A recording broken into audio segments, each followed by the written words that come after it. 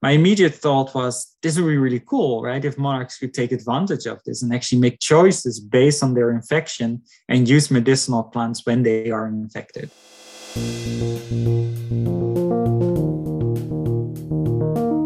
And we're going to welcome you all today to a Gastronaut seminar. For those of you that have been with us previously, thanks for joining us again and for your commitment to Gastronauts. But for those of you who are new to Gastronauts and just tuning in, we're so happy to have you join our community. So here at Gastronauts, our ambition is to foster a discussion and the spread of knowledge on all things gut-brain. My name is Elise, and if the accent doesn't give it away, I'm tuning in to you from Adelaide in Australia, and I am joined by my amazing co-host, Peter. So we're going to be your hosts today, and we have an amazing speaker joining us, Dr. Jaap de Roode. I'm going to ask Peter to introduce our amazing speaker. Thanks, Peter. Yeah, thank you, Elise. So today we have Dr. Jaap de Roode. He is a professor of biology at Emory University, and he received his PhD in evolutionary biology from the University of Edinburgh in Scotland. And his laboratory studies the ecology and evolution of infectious disease. Much of his research focuses on the monarch butterfly, and he has studied how monarch butterflies can identify specific milkweed species as medication, as well as the genetic, developmental, and evolutionary basis behind differential migratory patterns in monarch butterflies. So please give a warm welcome to our speaker, Dr. Jaap de Roode.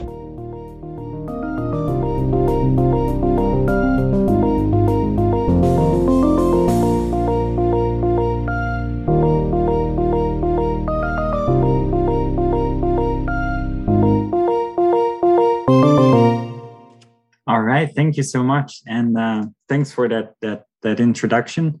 It's really nice being here. This sounds like a really great community, and we were just chatting about this earlier.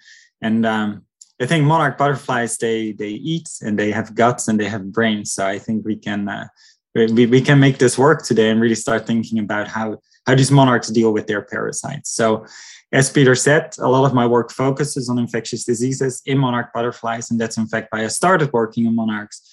But since I started working on them, I also became interested in a lot of other questions that can be answered using this fascinating system, and that includes the migration that they undertake every year.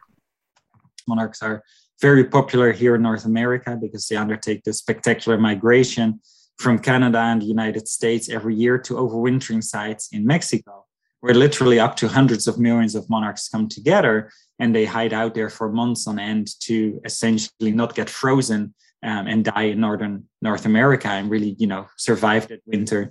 And then in spring, they start mating and they start migrating north again. And when you go there, these are some pictures I've taken when visiting the overwintering sites in Mexico. It's just really fascinating to see these hundreds of thousands of monarchs really clustering together in the trees. And when the sun breaks through, they go out of the trees, start flying around for a really spectacular. What brought me to the monarchs is this very beautiful parasite called Ophiocystis electrosclera. This is a parasite. It's a protozoan parasite. It's in the phylum of Apicomplexan parasites, where it sits together with things such as malaria parasites, Plasmodium, as well as Toxoplasma cryptosporidium. And this parasite is very specific to monarch butterflies. It's a really great parasite because it's very amenable to study. So you can just grab the butterfly and don't let your mother or your grandparents tell you can't do that. Monarchs are very strong. They don't die when you pick them up. And you can put a sticker on their abdomen and pull it off. And then using a very simple dissection scope, you can essentially see if that monarch is infected. And so it's a non-invasive way of telling whether a monarch is sick or not. An individual monarch can carry millions of these parasites. And one parasite is enough to initiate an infection in a caterpillar. And so that means that, for our work in our lab, we have to be very, very careful of very contagious parasites between monarchs, and but also very amenable because we can inoculate caterpillars with a single parasite, and that causes an infection. And what makes this system really intriguing, for me as an evolutionary ecologist, trying to understand how parasites and hosts interact with each other within an ecological context, is that a lot of the ecology in the system is captured by the milkweeds, which are the host plants of the monarch butterfly. So monarch caterpillars are specialist feeders on milkweeds, mostly in the genus Asclepias, and they cannot use anything else. Well, within the Asclepias, within the milkweeds, there are multiple species they use. Monarchs use about 30 different species, but beyond that, they cannot use anything else. And these milkweeds are very intriguing because they have a class of secondary chemicals that I'll talk about when we talk about the medicinal effects of these plants. So the parasite is very detrimental to monarchs. These parasites form on the abdomen of the butterfly. They form where normally the scales develop. And what that means is essentially that these parasites disrupt the integuments of the abdomen of the butterfly. And this butterfly is so heavily infected that it really loses all its body fluids. It gets stuck to its pupal case. And so this butterfly will never fly. It will never mate. It will never lay eggs, right? So the direct fitness of this butterfly is gone. It's essentially completely down the drain. The interesting thing here is that this parasite is actually reliant on the monarch to survive, lay eggs, and thereby get spread. So there is really interesting questions. That's what brought me to the system in the first place. How do parasites balance this in an evolutionary context? Now, on the one hand, parasite growth increases transmission. On the other hand, it can kill the host before the transmission can take place. That was really the question that brought me to the system in the first place. When we look at the life cycle of the parasite, let's start with the life cycle of monarchs. So monarchs lay eggs, and then the eggs hatch, caterpillars come out.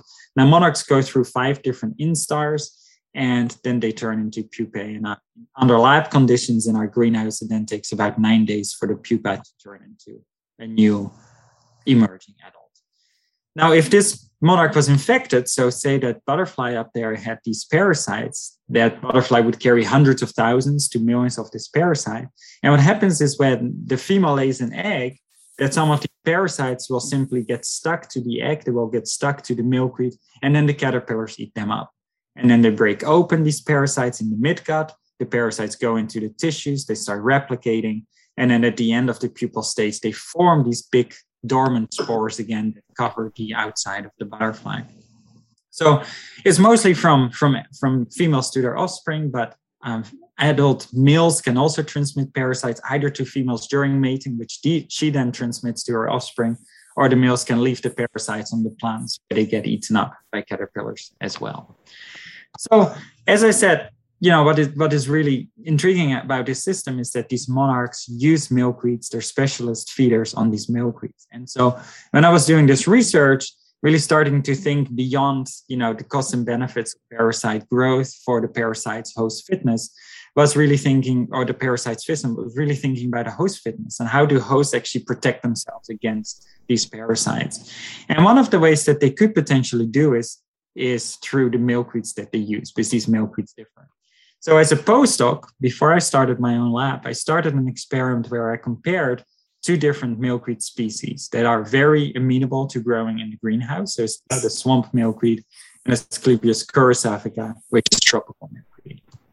And what I did is feed these plants to both uninfected monarchs and monarchs that I infected with one of 4 different parasite clones. And then I would rear them up and see how long these monarchs lived. And so when we look at these uninfected monarchs, for this particular comparison, the monarchs lived equally long as adults, regardless of the species of milkweed they were reared on.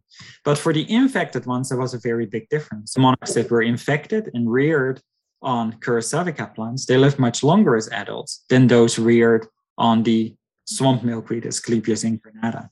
Of course, we can see that overall the lifespan was reduced compared to uninfected monarchs. We already knew that, but the difference between the infected monarchs on the 2 host plants was really quite large. Those are big effect sizes.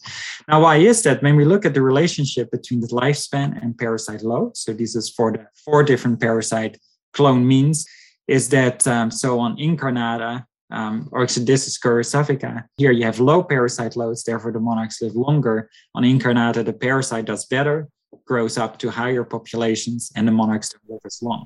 So somehow these plants, this curassafica plant, the tropical milkweed, can reduce parasite infection and thereby alleviate the disease symptoms in the monarch butterfly.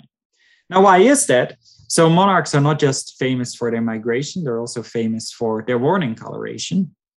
So they have the classic orange and black and white that tells predators that they're toxic. And so a lot of predators will actually leave monarchs alone, especially after they taste them for the first time. And monarchs are toxic. They're advertising toxicity because they take up chemicals from the milkweeds called cardenolites.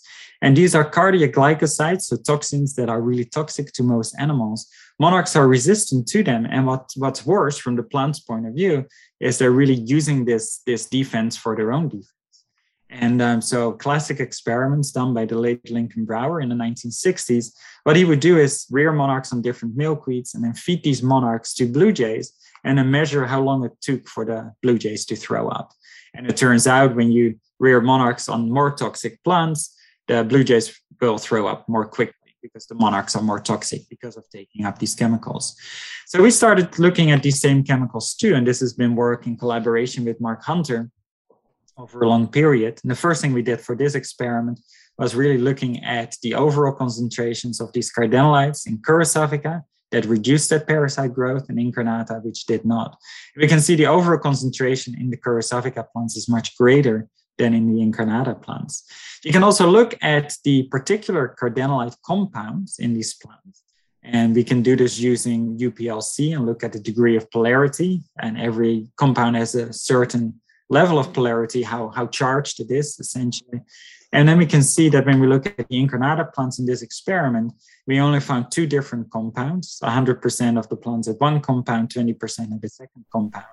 When you look at the Curassavica plants that reduce parasite infection, you can see a great diversity of these compounds. Not only is the overall concentration higher, it consists of a lot of different compounds, some of which may really be involved in protection against this parasite. Now, over the years, we have done a lot more experiments on milkweeds. This was just a one-by-one comparison, but we can look across a lot of different species. And we have looked in experiments across 12 different species, found similar effects. This particular experiment here, what we did is look at these 5 different species. And what we can look at is a measure of non-polarity, which is believed to be related with toxicity. So the more non-polar these compounds are, we think they're more toxic because they're more easily going across cell membranes in animals. And so when we look at the lifespan of uninfected butterflies here, we can see that these cardenolites are actually detrimental to monarchs. So high concentration or high non-polarity is actually bad for monarchs. They start living shorter as adults. But at the same time, the higher non-polarity is bad for the parasite. So this is the spore load of infected butterflies. And so when you then look at the lifespan of infected butterflies, you can really see this balance, right? So there's benefits of the cardenolites in terms of we don't have to kill the parasite, but providing protection against the parasites, but there's cost in terms of reducing lifespan. So at some intermediate level of toxicity, that's where monarchs have the greatest. So I remember when we did these experiments, those initial experiments showing these big differences between the milkweeds, my immediate thought was, this would be really cool, right? If monarchs could take advantage of this and actually make choices based on their infection and use medicinal plants when they are infected. And so we had 2 hypotheses at the time. The first is that larvae preferentially consume antiparasitic milkweed. If you gave them a choice, a diet choice between the medicinal plant, the Curassavica plant, and the Incarnata plant, which is not medicinal, the prediction would be they should eat more of the medicinal plant. But the second hypothesis, which I actually at the time thought was more likely, is that the adults make the choices for their caterpillars. And the reason for this is that caterpillars of monarchs don't actually move that much. So the egg is laid on a plant by an adult, and then the caterpillar is essentially stuck there for a long time. And that's where all the feeding happens. So it's really the mothers that make a lot of the choices for what their offspring are going to be. So the second hypothesis here was that adult females, when they are infected, preferentially lay their eggs on the antiparasitic plant. So we did experiments, and these experiments were done by Thierry Lefebvre, a postdoc in my lab, Lindsay Oliver, an undergraduate student in our lab. And so what they did was rear caterpillars on a third species of milkweed, Asclepias tuberosa, and it gave them a choice between these 2 different species, medicinal and non-medicinal milkweed. And essentially that meant, keeping track of how much they ate of the 2 species throughout their life. The result was utterly boring, right? This is the general finding when you do science. You have great ideas, and at the end, the result is boring. At least it was clear. And but what this showed is that these caterpillars don't care at all. 50% of the diet comes from one species, 50% from the other, and that's true whether they're infected or uninfected. So for the second set of experiments, we then looked at adult monarchs. And so what we did in our greenhouse, we set up big cages, big flight cages, We put a medicinal plant in there, the non-medicinal plant. Monarchs were then released in there. So these monarchs had been mated. Female monarchs were either infected or uninfected. And you leave them in there and then simply count the number of eggs that the monarchs lay over the course, in this case, of 2 hours. In this case, the results were much more interesting. Is that the infected monarchs had a high preference for the medicinal plant. This is the proportion of the eggs that they laid on the medicinal plant. For every single egg that the monarch laid, when she was infected, she was twice more likely to lay that egg on the medicinal plant than the non-medicinal plant. And so what's interesting about this to me is that I told you before that these monarchs have these parasites. They are born with them as adults. They cannot get rid of them. And our experiments also suggest that caterpillars cannot medicate themselves. But what this suggests to me is that these monarchs, these adults, these females can really make choices, oviposition choices, that give their offspring a really good chance against this parasite. Right? By laying their eggs on these medicinal plants, they reduce infection, they reduce parasite growth, and thereby alleviate the disease in their offspring. And so this is different from kind of the classic ideas of self-medication in animals, right? Where the word self indicates that animals medicate themselves. This is really an example where it is more like a parental or a SIP or a kind of a kin selection driven form of medication where it helps to treat your offspring in this case instead of yourself. I do want to mention a dimension of research that we have started recently in our lab, and that is to start thinking about the microbiome in these monarch caterpillars. And especially when you think about this parasite being ingested by the monarchs before it can initiate an infection. And that really would suggest that these parasites are in that gut environment. They're not only interacting with the chemicals that come from the plants, but they're also interacting with the microbes that are in that gut before they can actually get to the integuments of the butterfly. So we started this work, and this was driven by Erica Harris, a graduate student in my lab, where we fed caterpillars on different plants, then collected their frass, and then isolated the microbes from that frass, and then fed those microbes to recipient caterpillars.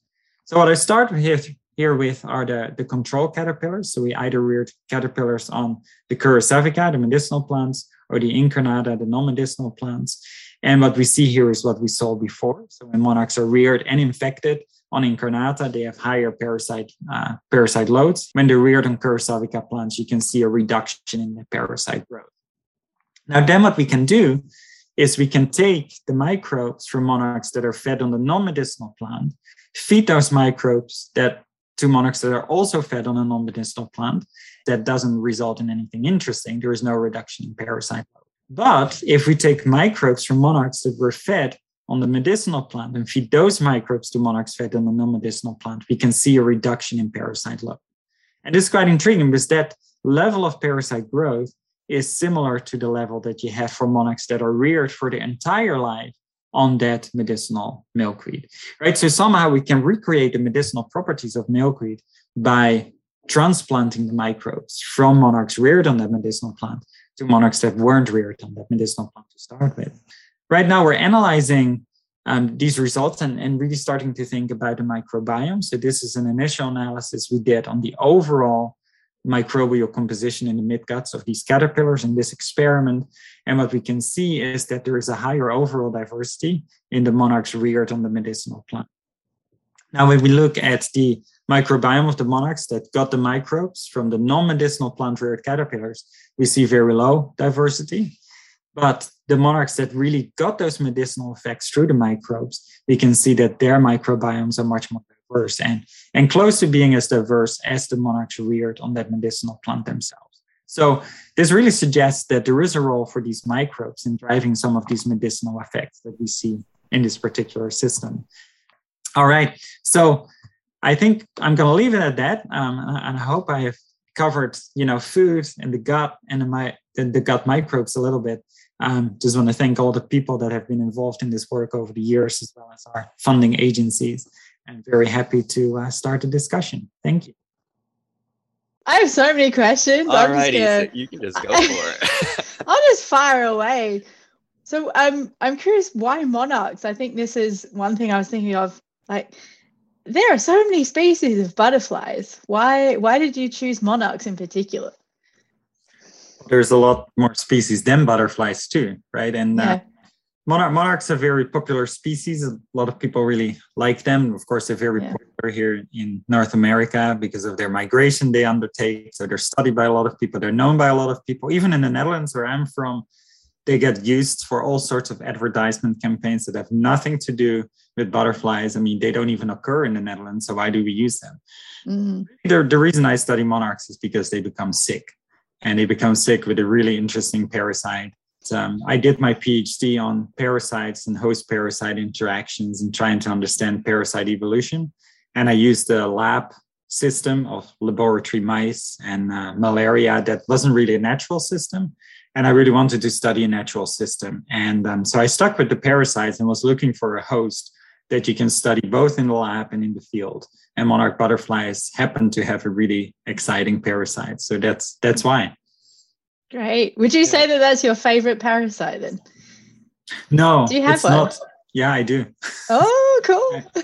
I got asked this question at a potluck recently, and I'm sure the person who asked me, who was not a scientist, kind of regretted that she asked me that question. But because I kept on going on about it. But I think my favorite parasite is Toxoplasma.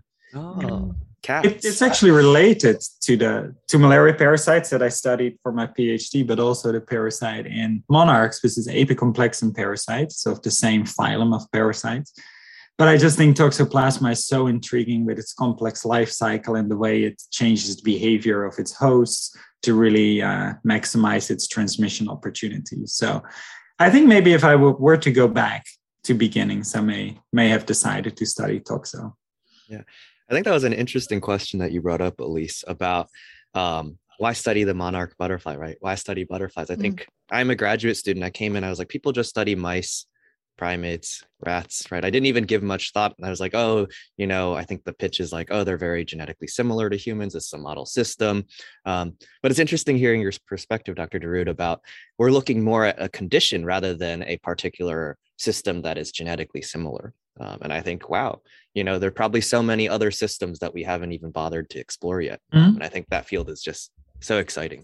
But yeah. Well, and I think what I like about studying monarchs is that they're not a model system for say humans. And so, one of the benefits is what I like about science is very basic science questions that you can address in the system, but there's also not the temptation to portray it as a model system when it actually isn't. And when I worked on lab mice with malaria parasites that were not the natural parasite of the mice, it was often tempting to say it was a medically relevant model, which is to some extent true. But at the same time, there's also light years between that particular host-parasite interaction and the human malaria parasites in real human populations. But that meant it became harder to publish my papers. But it's truer to the basic science that I personally really like. I wanted to ask one final question to close out. And I was excited to see that you have been really involved in outreach and you've been giving a lot of TED Ed talks. You have even had high school students go with you to explore evolutionary biology. And I was wondering what the motivation behind doing this is and why did you feel it was important to promote this idea? Yeah, I think, in some ways it's really this idea of basic science and giving people an understanding of the natural world and really opening people's eyes to both, how cool the natural world is. And, there's always this philosophical aspect of me that wants to preserve the biological world, and just understanding it helps you doing that. But also to show to people that, hey, science may sound very unapproachable, but if you have a very charismatic system with relatively straightforward experiments, you can make it understandable and also show to people, hey, you can do this kind of work. Because, one of the things that I like to tell people when we do this work is that you think about our medication studies, all we had to be able to do was count, right? Just count the number of eggs on the 2 plants. Everyone can do that. And I think that's important, that not all science relies on really difficult techniques or, models or this and that when you have very simple, straightforward experiments that you could essentially do as part of a science fair, I think that's important to show that to people. So I just, I think we all, to some extent, have, we talk about this a lot, this imposter syndrome. And I think every scientist has that to some extent. And always this question of, am I smart enough for this? Do I really belong this? And I think the more we can tell people that, hey, everyone can do science, I think that's really important to try to get people to understand that and to get them into the field. And then, as I said, also to then say, the more we understand about the natural world, hopefully that also means the more we are willing to protect it. That's awesome. And a really uplifting ending. I think I learned a ton about monarch butterflies and self-medications. And I am very excited to learn more and continue following your work. Stay tuned. Stay tuned. Thank you so much, Dr. de Roode. Thank you so much for your time. Thank you for listening to the Gastronauts podcast. For more Gastronauts content, you can follow us on Twitter or Instagram at GutBrainMatters, or visit our website, thinkgastronauts.com. The Gastronauts podcast would be impossible without the incredible team that we have here. Alam Kos is our producer and audio editor. Meredith Schmel is our theme music composer. And special thanks to Gastronauts director, Dr. Maya Kalber, and the founders of Gastronauts, Dr. Diego Bojorquez and the Bojorquez Laboratory.